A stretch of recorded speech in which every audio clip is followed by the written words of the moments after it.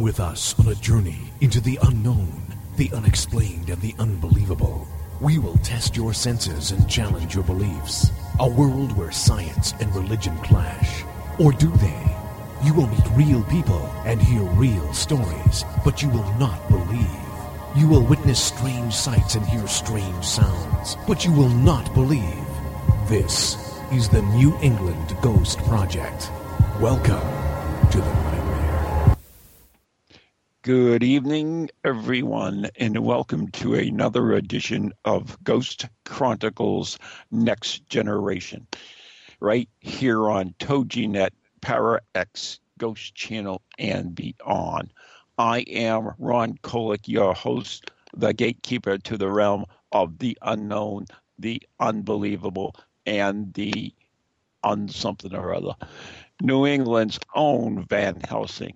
With me is not the blonde bombshell, but a blonde bombshell in another sense. He is none other than the gold standard in ghost hunting, Mr. Steve Parsons. Is my co-host tonight? What's that? Are you being Stephen Hawking tonight?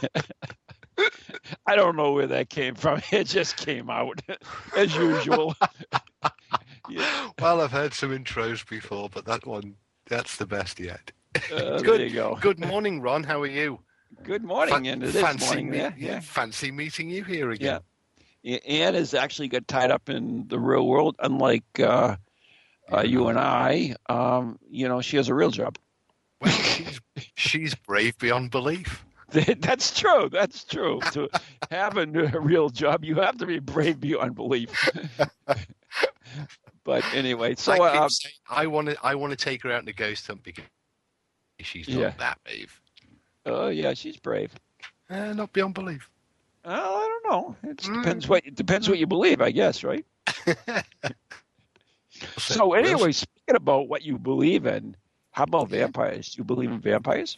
Well, funnily enough, despite the fact that I'm surrounded by crucifixes here in the office because of my religious interests, around my neck, as you probably remember, is my 17th century crucifix that comes from Eastern Europe, that on the back of it has engraved prayer to protect me from things that stalk the night, but really? Specifically vampires. So no, I don't believe in.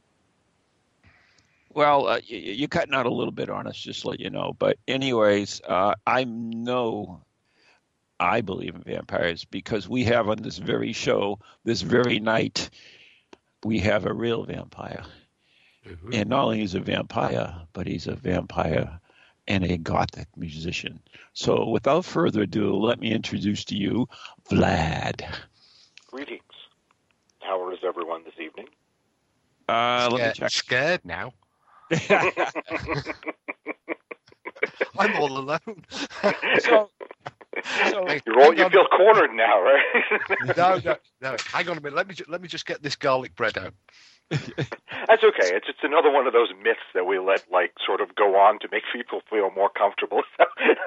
It doesn't work? No, it's sort of like crossing running water. Almost all of the popular things people think that they can stand behind sort of run back to the Stoker novel. They're not actual traditional vampire cures or wars against vampires. They're all tied back, and if you analyze all of those things that he uses in the book, they're all tied to Christian mythology. Where the water was a sign of purity, so you therefore couldn't cross running water. You can't see a reflection in the mirror because you have no soul. And the whole thing about creatures of the night being evil, therefore wolves and bats and everything else is bad, and turning into mist, which during the Victorian time was sort of like you weren't supposed to have fresh air because there could be diseases born upon bad air. That's where you would get sort of the vapors. So all of those things translate back to it's sort of like they're all back to it. It's sort of to make people feel more comfortable that there might not be something under their bed. So does that mean Does that mean that my crucifix with the vampire prayer that's Eastern Europe, you probably heard me talking about it, is that just more of the same, doesn't work stuff? Well, it's the belief in, I mean, any of the things, any kind of a object or demonic presence. If it was a demonic presence, back in the day, a vampire would be absolutely considered evil. So it's, the presence of evil can't face down the presence of good. So it would be your belief more in the crucifix than the crucifix itself. I mean, because if we look at the crucifix, it was there before it was a sign of Christ. So, it's the belief in the system and the belief in the entity of good that would permeate, making it an object of, a weapon. So the next thing you're going to tell me is vampires don't sparkle. They don't. Oh, sort of like asking real vampires about those sparkly posers that sort of like asking magicians about Chris Angel. we don't really like to talk about like those sparkly people because it's I mean, once again we get back into the ties of religion and mythology. Stephenie Meyer was a Mormon. So she wrote the whole thing to dispel that vampires were these undead creatures, and she wanted to make them almost more angelic. So therefore, they would sparkle, and they wouldn't bite people, and they never had premarital sex, and they all wandered around. My teenage daughter's going to be absolutely devastated now. They all are. They all love it because you know what? It's a. But if we look at it, it's like sort of there's some really things that we really don't want the younger generation emulating from Twilight, because I mean the character that's the vampire sort of like sneaks into her room and like watches her all evening like a stalker, and chases her down and sort of like follows her and beats up all the boys that are around her because he doesn't want them around. And it's like sort of like, okay, well, do we really want that as a, women can't defend themselves. They need to be protected by someone watching them constantly, and it's okay to let a guy stand in the corner of your room for 12 hours and watch you sleep. She sounds more like an episode of Ghost Hunters. Yeah. So, Vlad, I mean, you consider yourself a vampire, correct? Mm-hmm. I do. So, on what grounds do you consider yourself a vampire? If we go back to what actually, I mean, we have metaphysical vampires, we have mythological vampires, we have people that are blood fetishists, people that use blood for magic in ceremonies. So those are all levels of vampiric. Myself, I consider myself vampiric on a level of being able to manipulate energy. And if we look back at that, I mean, people may disagree with me, but I think almost all good entertainers are able to manipulate energy because, most of them will tell you during a great performance, there's no and higher some politicians high. as well, right? Hmm? And some politicians as well. I don't know. These days, I haven't really found a politician that inspires people too much. Those are long gone, I think. But I mean, isn't that the same thing? Is they work the energy to make people do what they want? I mean, Hitler, in a way, was a vampire. If you use that definition. We could, but it's like sort of like, I don't know, then we start to get into like the sort of fine nuances between what's the difference between a charismatic and someone that like can manipulate energy. Mm-hmm. People follow them, but it's like, I think if you're manipulating energy, there's an energy exchange. If you're doing a performance and you draw from the audience, you should be giving something back to them. It should be a sort of a fair trade. You should sort of give them something and receive something. It's an exchange, but I think that charismatics sort of like just want all of the accolades for themselves, so. Well, okay, so, I mean, so they're the bad vampire and you're the good vampire. Oh, it's always all about me being good, so. A term I often hear is, particularly in relation to my chosen activity dealing with the dead, is psychic vampire. Or within the vampire community, they use the word pranic. It would be a pranic vampire, which is someone that can psychically, and there's within the vampire community, it's heavily frowned against to psychically attack someone without a permission. You could do it within a relationship, sort of an exchange of energy and psychically bond and give and take from each other. But to do it without someone's permission is sort of really close in the vampire community to committing a rape. Because you're attacking someone and you're drawing from them without their permission. Right. So can that be prevented? I mean, because I'm just thinking in terms of the expression and its usage.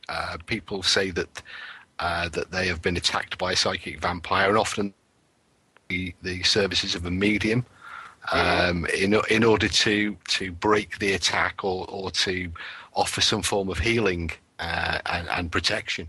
Is that actually possible? I think anybody that sort of can do a good, for lack of a better explanation, a good grounding on themselves, much the same as if you were going to go into preparing for an exorcism or something, make sure that you sort of create a ball of energy around yourself and ground yourself and shield yourself. It'll defend against it. But if you're not aware of it, there's definitely a danger there where, a lot of people are like, I don't like being around this person, and they can't clarify why, but they just know that they feel drained around them. So you just sort of need to ground yourself and make sure that you, whatever higher power you believe in, ground yourself within that and just clear your thoughts and just make sure you become aware of it, and that will help you. Right. Now, in the community itself, there is, you mentioned earlier, there are different types of vampires. And another vampire I know, of course, is Michelle Belanger. And I think you know her too, right? Sure, now, I do. I do from the New York scene, when she was down there. Right. And so she is more of the energy vampire, right? Am I correct with that? Yeah. Yes. I'm sorry to use bad grammar there and go, yeah. It was yes. No. Yeah is good. I mean, that's good. Expect that from vampires, Yeah. We should be using the Queen's English to its fullest extent, vampires. Particularly tonight with one of the Queen's finest citizens on here. Talking about me? Because I am a lord, I am a lord, You might be, but since you threw the tea bags into Boston Harbor, we've gotten rid of you. That's what you think. And never even shipped over a shipload of gin to replace them, right? Well, you know what the big problem always was? It had nothing to do with the throwing of the tea into the harbor. It was the fact that they forgot the milk and sugar. Yeah. Or they didn't even have any crumpets at that point in time. Heathens. So what made you embrace the vampire lifestyle? And I assume you do embrace the vampire lifestyle. I sort of became aware from, I watched, I was drawn to horror from an early age. The first horror film I saw was Frankenstein at 5 years old. My grandmother let me watch it on television. And then later on, I sort of got involved in doing haunted attractions and manipulating crowds and things by, doing haunted attractions where you were creating an atmosphere and things. And then I was brought into the vampire community, and it all sort of made sense. And then, like I mentioned before, though, but when you read Uta Hagen, when she talks about respect for acting, she mentions this whole thing about drawing of energy, and there is no greater high that can be found than to the accolades of the crowd. And I said, you're sort of drawing from a Wiccan sort of building a cone of power or any other metaphor that you're drawing energy from them. And if you're taking something from them, then you should be giving something back. It should be an exchange. And that's what I've always tried to do in my shows is leave people with, instead of, oh, here's a card, put the card back in, oh, now here's your card again. I wanted to leave them with the memory that this time may never happen again. and that it was special spending the time together, and there may still be monsters underneath their bed. That they should be very aware that odd things lurk within the fog. So all of it just sort of clicked together and made sense that, there was the manipulation of energy, and I never really got into too much the, just for me, myself, it didn't, I never found a need for or an interest really in the sanguine vampire, right? Thing. It just, to me, it was almost more base. It was sort of like a lower level. You need an object, or you need something that's tangible versus being able to sort of manipulate the ether.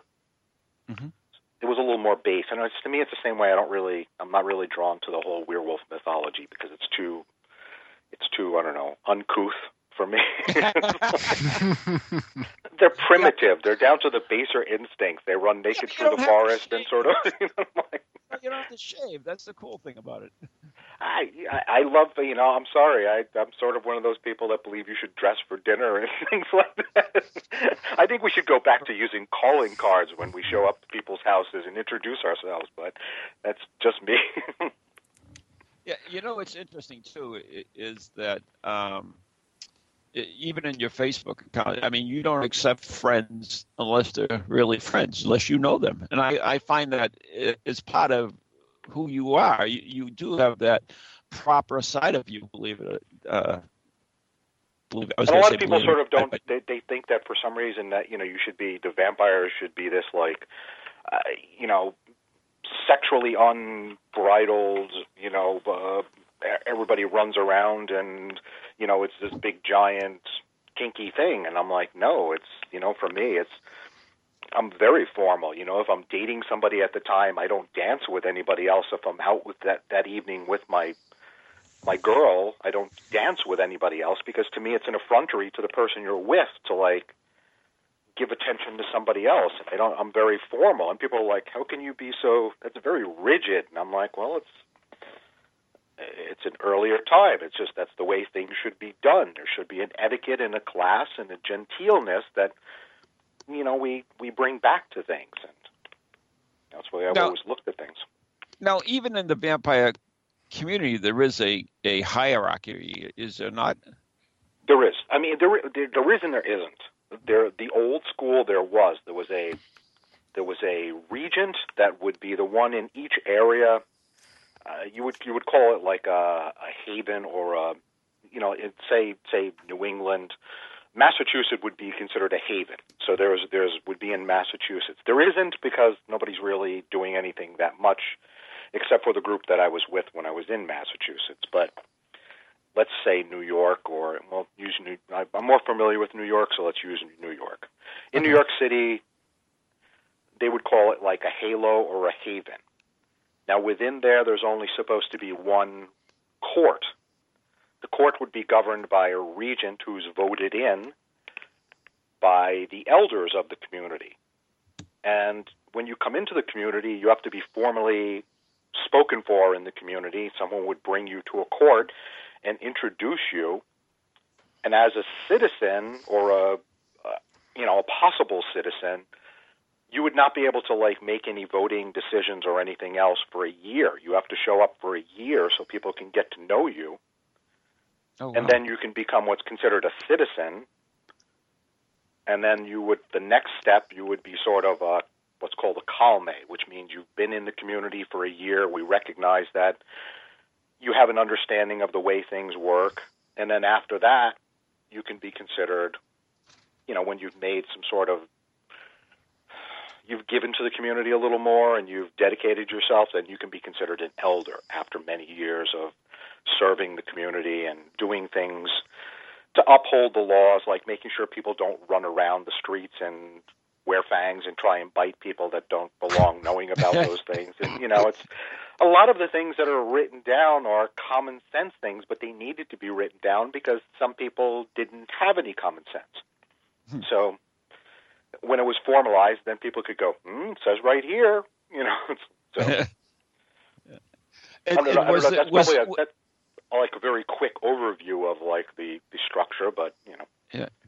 Was there actually enforcement in the community itself? If you committed something that was sort of considered heinous, which meant you were endangering, like if you tried to sneak someone into a bar that was, because when we used to have functions, we would basically close the bar down for that night, and it would be a private function. So we would have our guards or sergeants at arms at the door. So if you weren't known and you didn't have a sigil, you wouldn't be allowed into that venue. Now, if you tried to sneak someone into that venue, or you got in and someone found out about it, and you brought someone in that was underage or was doing something that they shouldn't be doing, you could be brought up on charges and excommunicated, which meant you would not be allowed at any further function ever again until they seemed fit. Or you could be lesser times, if they felt like just sort of teaching you a lesson, they could throw you out for a year and a day. And then they would, I don't know where the year and the day came from, but that was the verdict, was a year and a day. Then you would be sort of probably from UK. It probably has some kind of a meaning somewhere, but it was the 366 days versus 365. It was a year and a day, and I don't know why, but there's actually talk about the UK. There's several. We have a history of gentlemen's clubs and private clubs, and particularly in the UK, these sort of not secret but semi-secret organisations, and you could be banned, and it usually was, oddly enough, for a year and a day. So maybe it does come from that, as you suggest. Yeah, it's and it was just you'd sort of have these different things, and it was to safeguard people's things. There was actually an etiquette thing that if you decided to teach someone new to the community that, like, the rules of your house, because each elder in the community usually has their own household, which meant that they were teaching a form of knowledge that was familiar to them, and they were all based on different. There was one that was based on the martial arts. There was Hidden Shadows. There was up towards Harlem was where they were based. My household was built on mystic knowledge, and it was like, and I had the thing. People were like, "Whoa, I'm a Wiccan," and I'm like, "And what else have you studied?" Exactly. And they would look at me sort of quizzically, and I say, "If you were going to consider yourself a magician or a mystic, you have to have been accomplished and or familiar with more than one path. I don't want you to walk into Barnes & Noble and pick a book up on Wicca and decide that you're a Wiccan. I want you to explain to me the 21st century. Yeah, and I want you to explain to me the difference, like the commonality between, like, the tree of life from Ain Soph and the druidic tree, and where do these forms of magic have common ties, and be familiar with them so you can see how the different forms of magic have used the colors of the elements, and all of these things have common ties. And I'm like, tell me how you've walked this path, and what do you know of it? And they would go, okay. No, okay, well, if you don't understand what I'm saying then you definitely don't belong in this house, Is the vampire community worldwide, for instance, in the UK? Are there vampire communities? There's vampire communities in England. There's a big vampire community in Paris. There's one in Germany. They're all over the world. I haven't really heard too much about Russia, but there might be a reason for that. Well, it's interesting because actually, I don't know specifically Russia. Is still, and of course, coming back to this crucifix, the prayer on the back of it is in Cyrillic. So, I mean, that's one of the Eastern European languages, and Ron, to a sort of kind of answer Ron's question, I would say vampirism is certainly as popular over here in the UK as it is in the States. That sort of provokes a question. It provokes a question. You guys actually have Whitby and everything over there. We do, and of course, there are many celebrations. We have Gothic weeks, and where all the punk goths go, to celebrate Stoker and the Dracula story. But in the last sort of 10 years, more so than I can remember in the past, vampires have become incredibly popular within the sort of mass teen culture. Is there a reason for this upsurge in vampires? I mean, everybody has their own take on it. My own personal take on it is when you look at any of the mythological creatures that are around, demonic forces, werewolves, zombies, and all these other creatures that have been created and that we've had these long literary ties to and things. The vampire is the only one that sort of guarantees immortality, and not only will your body be the same as it was before, it will be improved, and you have a small price to pay. It's like you sort of have to acquire blood. I mean, all the rest of them, zombies, okay, you have to eat people. Werewolves, you will kill those loved ones that are closest to you and completely turn into a feral beast, and run naked through the forest. But vampires are like, so you have to bite someone on the neck, but you'll live forever, and you'll look even better than you do now forever. And people are like, sign me up. It's like the Hollywood diet plan. Well, I mean, yeah, you never see an ugly vampire on TV. That's true. They're always you in the originals you did in the originals, yeah. But I'm talking, the modern ones. If you look at the Twilight, and Buffy, they're all, you get the Hollywood looks if you're a vampire. So there is an obvious attraction.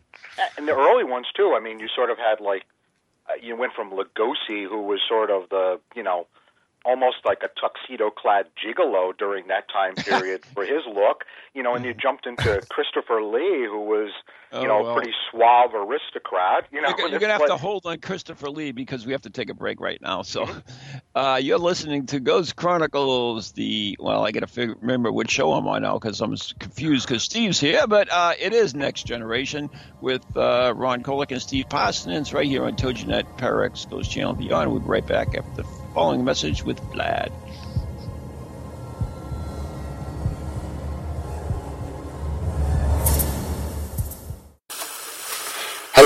Hello, can you hear me? My name is Harry Price. I am speaking to you via the medium of the Ghost Box. Many of you will know I carried out the first live radio broadcast from Haunted House way back in 1936 for the BBC. Now, thanks to the wonders of modern technology, I am still able to keep abreast of 21st century ghost hunting by listening to Ghost Chronicles International on TogiNet, Parax Radio, the Ghost Channel, and even on something called a podcast. Two splendid chaps host it. One is an American who calls himself New England's own Van Helsing, although I have discovered his real name is Ron Kolick. The other is Stephen Parsons, and he's a paranormal scientist. Well, mustache, I'm required elsewhere on something called a K2. But don't forget, I'll be listening in every Tuesday from 8 o'clock in Great Britain and 3 o'clock on the American Eastern Seaboard. I trust you will join me there. Welcome to TogiNet, radio with a cutting edge. Feel the need to do some soul searching or make some changes in your life to create a more positive future? Then Circles of Wisdom is just the place for you. Circles of Wisdom is a metaphysical bookstore and more, located on Route 28 in downtown Andover, Massachusetts.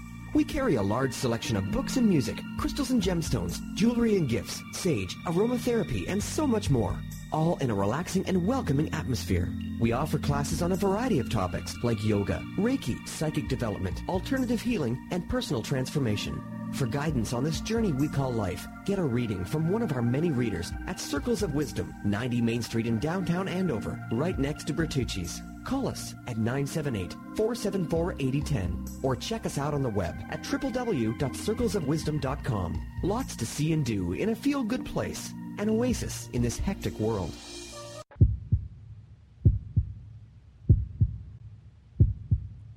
Well, normally at this point, I'd be bringing us back into part two, but as I'm only the standing co-host, I don't know if I'm supposed to. Oh, you're still a co-host. I think I might just inadvertently have done it. And that's the first time I've ever heard that appalling ghost box. Really? We play it every week. Yeah, I'm glad I don't do this show every week. That was only ever supposed to be a test. Oh, it was a good test. All right. He tests it every week, I think. Yeah. Nobody knows what the hell it is, so it works out fine. Well, they do now, because obviously I sound remarkably like that man, Harry Price. Evidently, anyways. And joining us, of course, is Vlad, and Vlad the Magician, actually. And I want to talk a little bit about that end of it as well. But I want to talk about the Gothic music, actually, because being an old goth punk, it's... Well, before we go that, I have to make an announcement. I mean, yesterday is... You always have to make an announcement. I know, I do. That's my show. That's what I do. Well, why don't you make the announcements before the break? And then that way, you won't keep interrupting us when we come back from the break to make the announcement. I'm bad. I've always been bad. But anyways, I was at Vlad, bite him. He probably has. He's probably wearing the high leather collar that he likes. He does like dressing up, does Ron? I do. So anyways, speaking about that at Circles of Wisdom, I actually met Dee Wallace. Do you know who Dee Wallace is? She was in The Howling, and a couple other films. E.T. She was the mother in E.T. She was also in what was that other one by the Stephen King? She's in tons of movies. She still is. She's on TV now. In fact, in one series that's out there, one of those cool ones. But a lovely woman. I met her yesterday, so I didn't even know who she was. So I insulted her, so that was not good. Anyway, you probably haven't seen quite enough horror films. You need to go back and retrace some of these things. Go back to my life. So go ahead, Steve. You had a question before I so rudely interrupted you. It wasn't a question. You mentioned about music. I think because you misspoke before that I'm a magician, not a musician. So you see, he said Gothic musician. Now, of course, being an old goth punk, I was quite sort of taken by that line, and was going to follow it up. Originally, there in the beginning, back in the day, that's where the whole goth scene came from. Was the darker, and originally there were no goths; they were dark punks, and you sort of branched off, and then they sort of became, goths for a long period of time. And I know, I was there, and then all of a sudden now they're they want to hide in the shadows and write poetry, and they're considering themselves emo. So, but oh yeah, Have you ever seen a cheerful emo? There are like cheerful goths, and they call them like gravers and things like that, or perky sparkly goths. They're perky goths. Or raver goths. The raver goths do actually have glitter on because they run around with those like glow sticks and things. Yeah, it's kind of really strange. So, anyways, Vlad, I mean, the original. If you said about how the Brown Stoker and it changed the way. I don't know that guy. It changed the show off the sexuality. If you look at it, every period. I don't want to say every period because we're not really in different periods. We're still in the modern age, I would suppose we could call it. But each generation takes their own sexuality and attaches it to the vampire myth. Like we said, we had Lugosi and then Christopher Lee, and then we jump into Frank Langella that came out during wearing his finest close to disco vampire attire. And then we've had Dark Shadows, and we had the re-emergence of Dark Shadows with Ben Cross, and all these other things. So it's like each generation twists it and tweaks it slightly. I mean, in the 80s when we had Cyndi Lauper, we had the Lost Boys. That's true. So it was like every generation makes the vampires, and I don't know what that says about this generation, that the thing they'll look back on and think of Twilight, but I don't know. You're screwed. Do you have a series over there? We had a brilliant series over here called Being Human, which was... still on. Yeah, the ghost, the vampire, and the werewolf all living together in.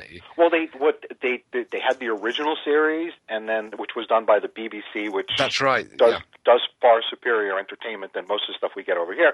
And they remade it for Science Fiction Channel with like American versions of the British ones. So Yeah, it was just I mean, the first series was, I mean, it had some pure comedy moments in it, and then it became very heavy and very dark as the different factions started to fall out with each other. And the series did change quite dramatically, but I remember the first series hugely entertaining and hugely comedic. Yeah, because they went into the whole thing about what does it actually entail to be human. You know, it was the same thing like what is it? It's called In the Flesh that they did for, I think BBC, is the thing about zombies. Mm-hmm. And it's this whole, zombies trying to reacquire their humanity, and it's that's so nice. Yeah, well, maybe they'll all they need is a warm dish of brains and some love. I know. Brains in the cans, and here, have your brains in the can. You don't have to kill anybody. Yeah, we're into Shaun of the Dead territory now, aren't we? Yeah, we are. Hey, but you sort of like you guys get all the finer entertainment. I mean, that started back from the days of having Doctor Who and all the other good things like that. We had to wait years and years and years later. I agree. But I want to go back to the vampire thing. I mean, how did we get into all of this? I mean, if you in New England, we have a very deep history of vampirism. With the whole Mercy Brown thing and the whole that. where you're digging up bodies and you're burning their heart and feeding it to other people, and that's entirely different than what the versions that are coming around. And so, I mean, where does the vampire come from? And that was one of the questions in the chat room way back when the show started. Is where does the vampire come from? Any culture, it's much like dragons. Any civilization that we've come across has had some version of the vampire all the way back to Roman days. Even before all this literature and things, they've had references to vampires. And, I mean, they've found vampire graves recently that were, I think was Poland was the most recent. Where, I saw that. Yep. With the stone in the mouth, and, it's... So each of these cultures has had this thing, and I think it ties back to the whole premature burial, porphyria type things with, like illnesses that make you allergic to the sun, not understanding how bodies are affected by being buried in different climates where, your body could still possibly be preserved for longer times than if you were in, an area that the body would rot. And it's sort of all of this is tied together with our curiosity of the unknown.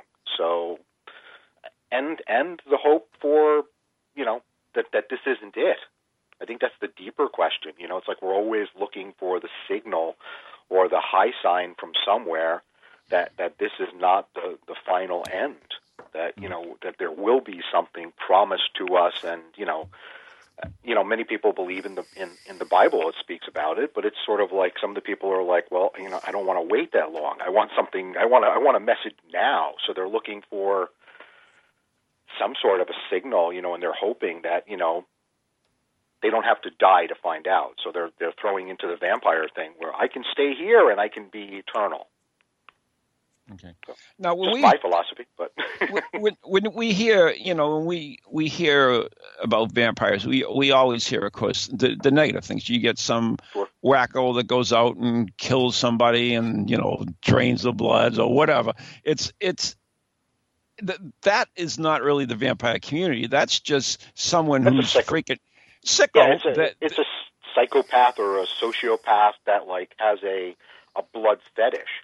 I mean, there are plenty of people that, that cross into the BDSM community that, it's a sexual turn on for them to have what's called blood play, where, they do heavy duty sort of kinks that draw blood, and that to them, that's a turn on. And unfortunately, that's the ones that get the most press, or like the ones that are the most sensational. You don't come across things like back when I was in New York, where the vampire community went and did a blood drive, and donated blood, or went around.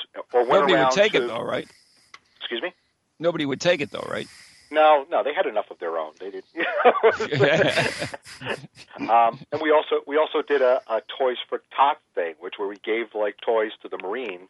So you never hear any of these positive things. It's always the bodies found in the basement of a local vampire, and it's like, okay.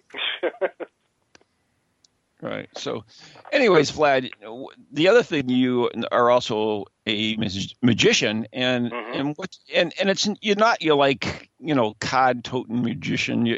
It's different, and I've actually had the opportunity to work with you, and you're simply an amazing magician as well. And so, you want to explain to us a little bit about Vlad, the magician? Well, I created the term Gothic magic because I have always been drawn into the horror literature and Gothic literature and Gothic architecture. And a lot of the basis of my storylines go back to the whole Victorian period, the Jack the Ripper, Lizzie Borden, things like that. So what I did was I took the foundations of Gothic, where the eerie, melancholy, fog-shrouded, ghost-infested mansions and things, and created shows around them where, we would explore haunted artifacts rather than pick a card, put it back in here, and, oh, look, your 4 of clubs is now on the top of the deck. And people go, okay.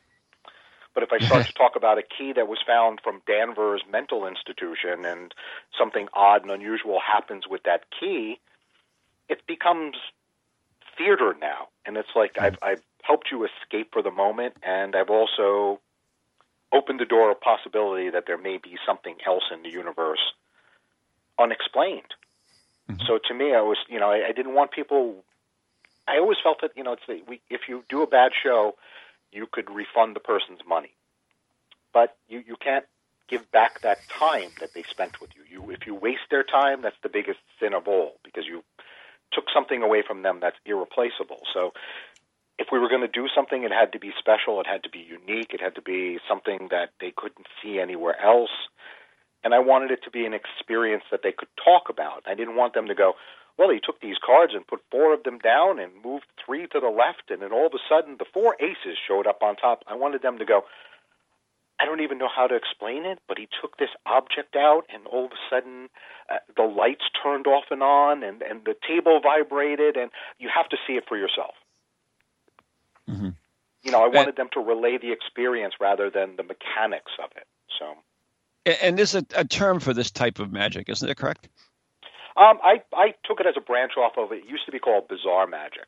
Bizarre magic, right. And I didn't like the term bizarre because everyone you talk to try and book yourself, they went, so you're going to bite the heads off chickens? And I'm like, no, it's not geek magic, it's bizarre magic. And they're like, well, what is bizarre? And then the problem was the people that created bizarre, most of them sort of were these people that were heavily into the Necronomicon and the writings of Lovecraft, so they would dress up in dark robes and sort of do this ancient sorcerer, and I never saw myself that way. I wanted to be an Edwardian vampire and, go out there and explain to people about, things that I had seen in my lifetime and tell them stories about haunted places and, like Elizabeth Bathory and things. I didn't want to talk about, the elements or summoning Cthulhu.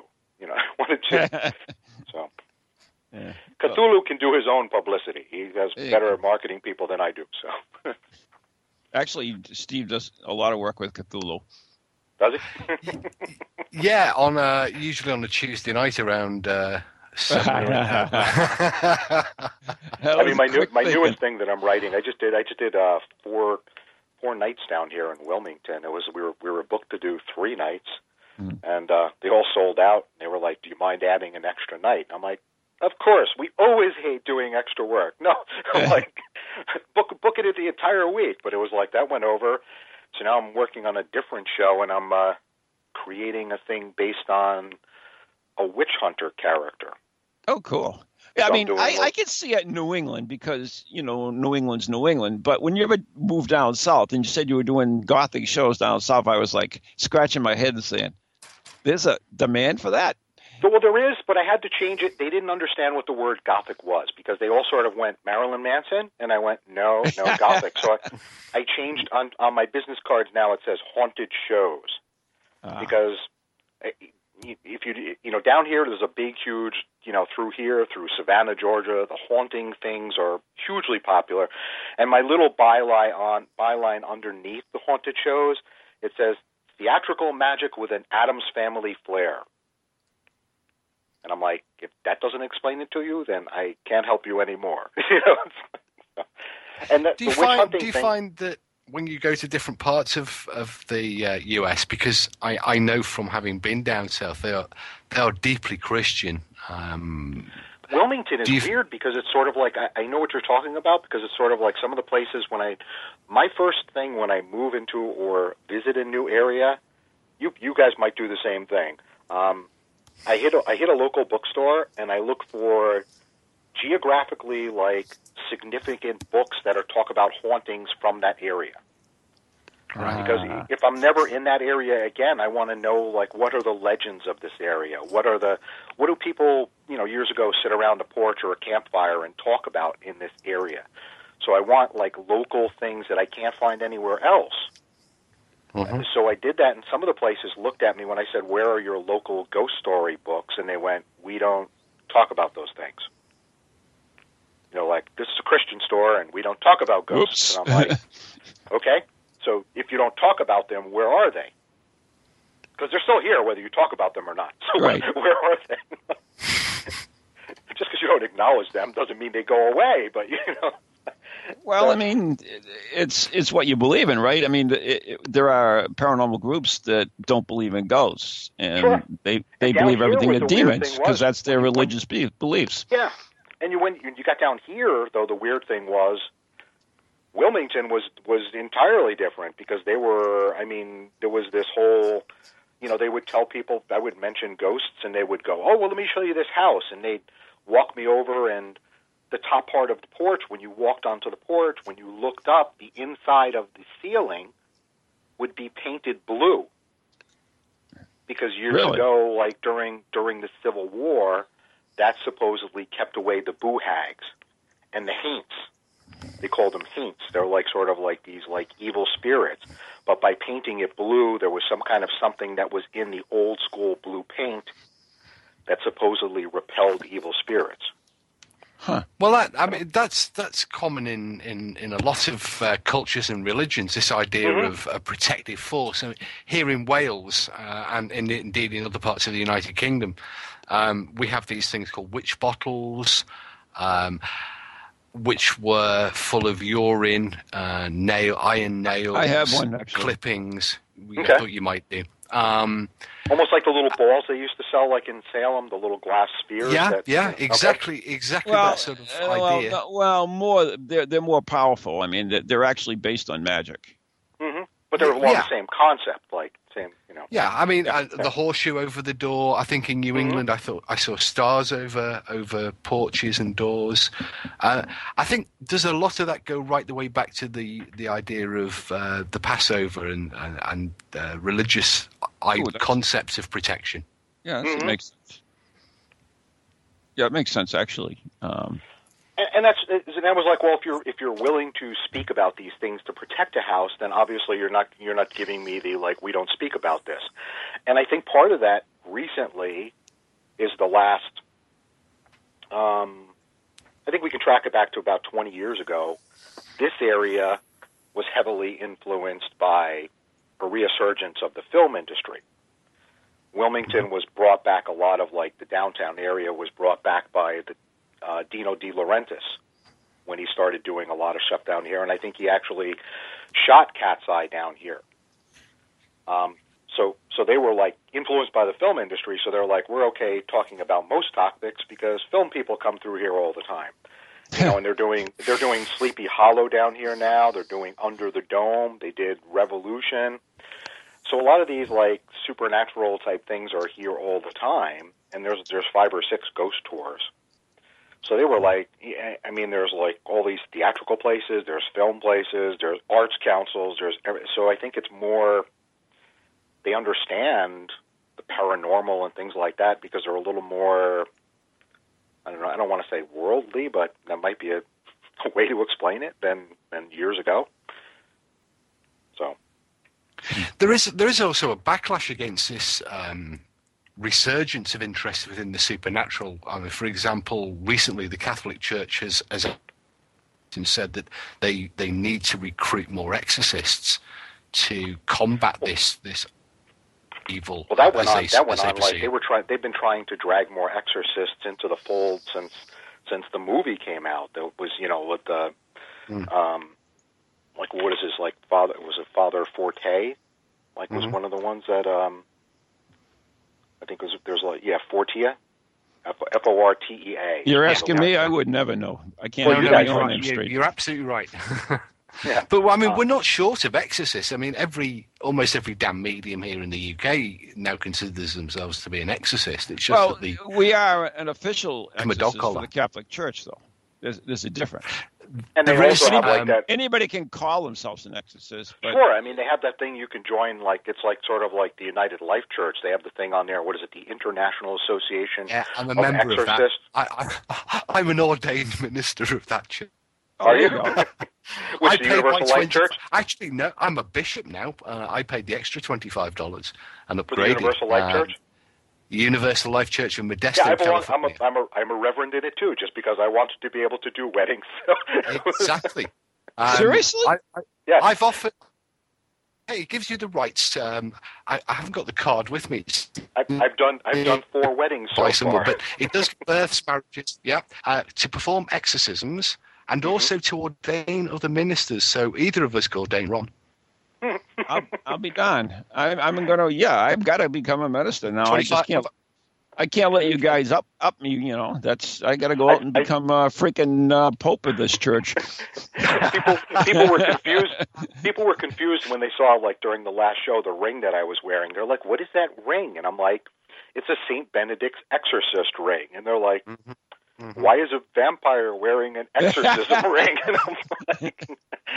I'm like, well, who else better to know what's evil than I? Well, I know we're getting towards the end of the town. Well, on that subject of, go ahead. Well, we just talked about collecting stuff, and Ron knows that I have a sort of large collection of religious ephemera, including from North America, which my wife got me many years ago, a Catholic exorcism set inside its own portable altar.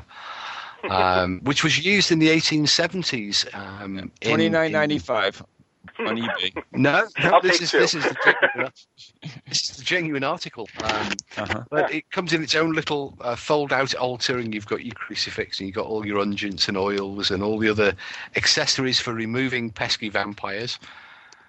So it's probably along the lines of like a Last Rites kit, It's very similar to a Last Rites or a Sick Call set. But it is specifically for exorcisms, and there's even a set of instructions.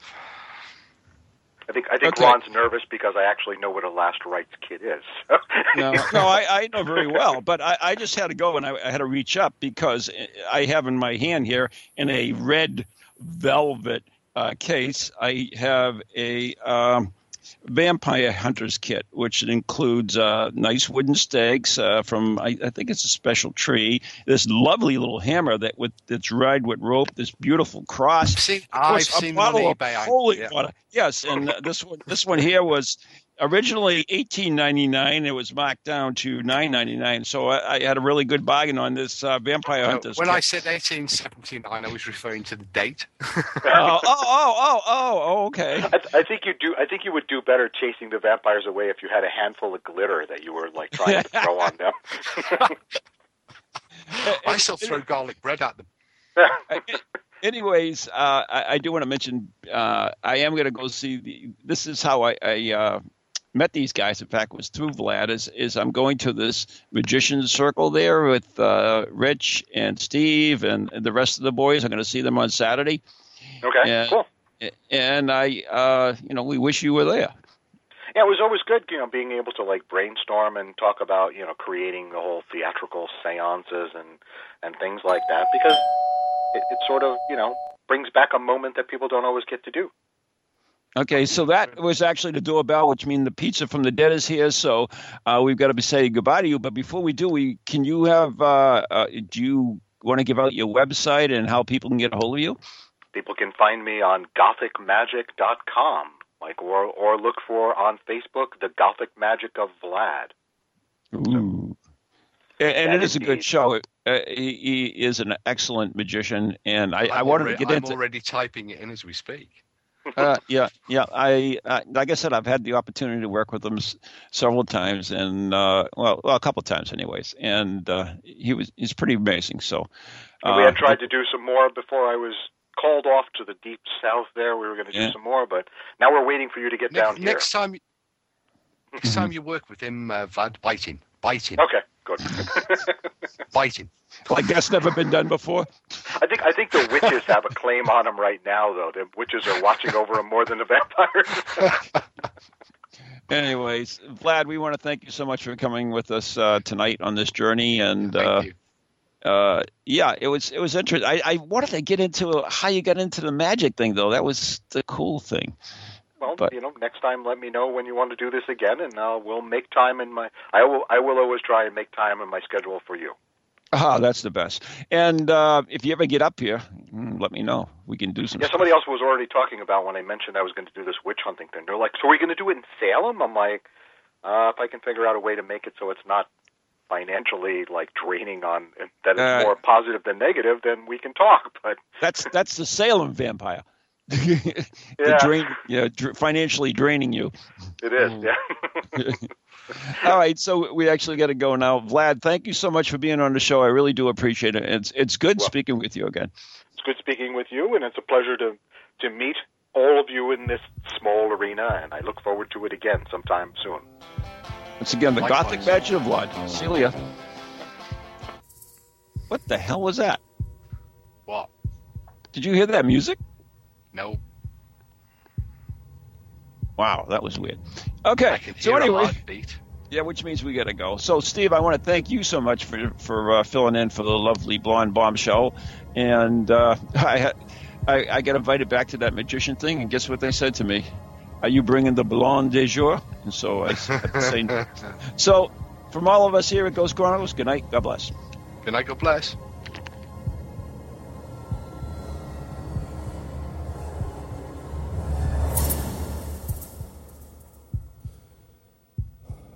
From ghoulies to ghosties, long-leggedy beasties, and things that go bump in the night. Deliver us, good Lord.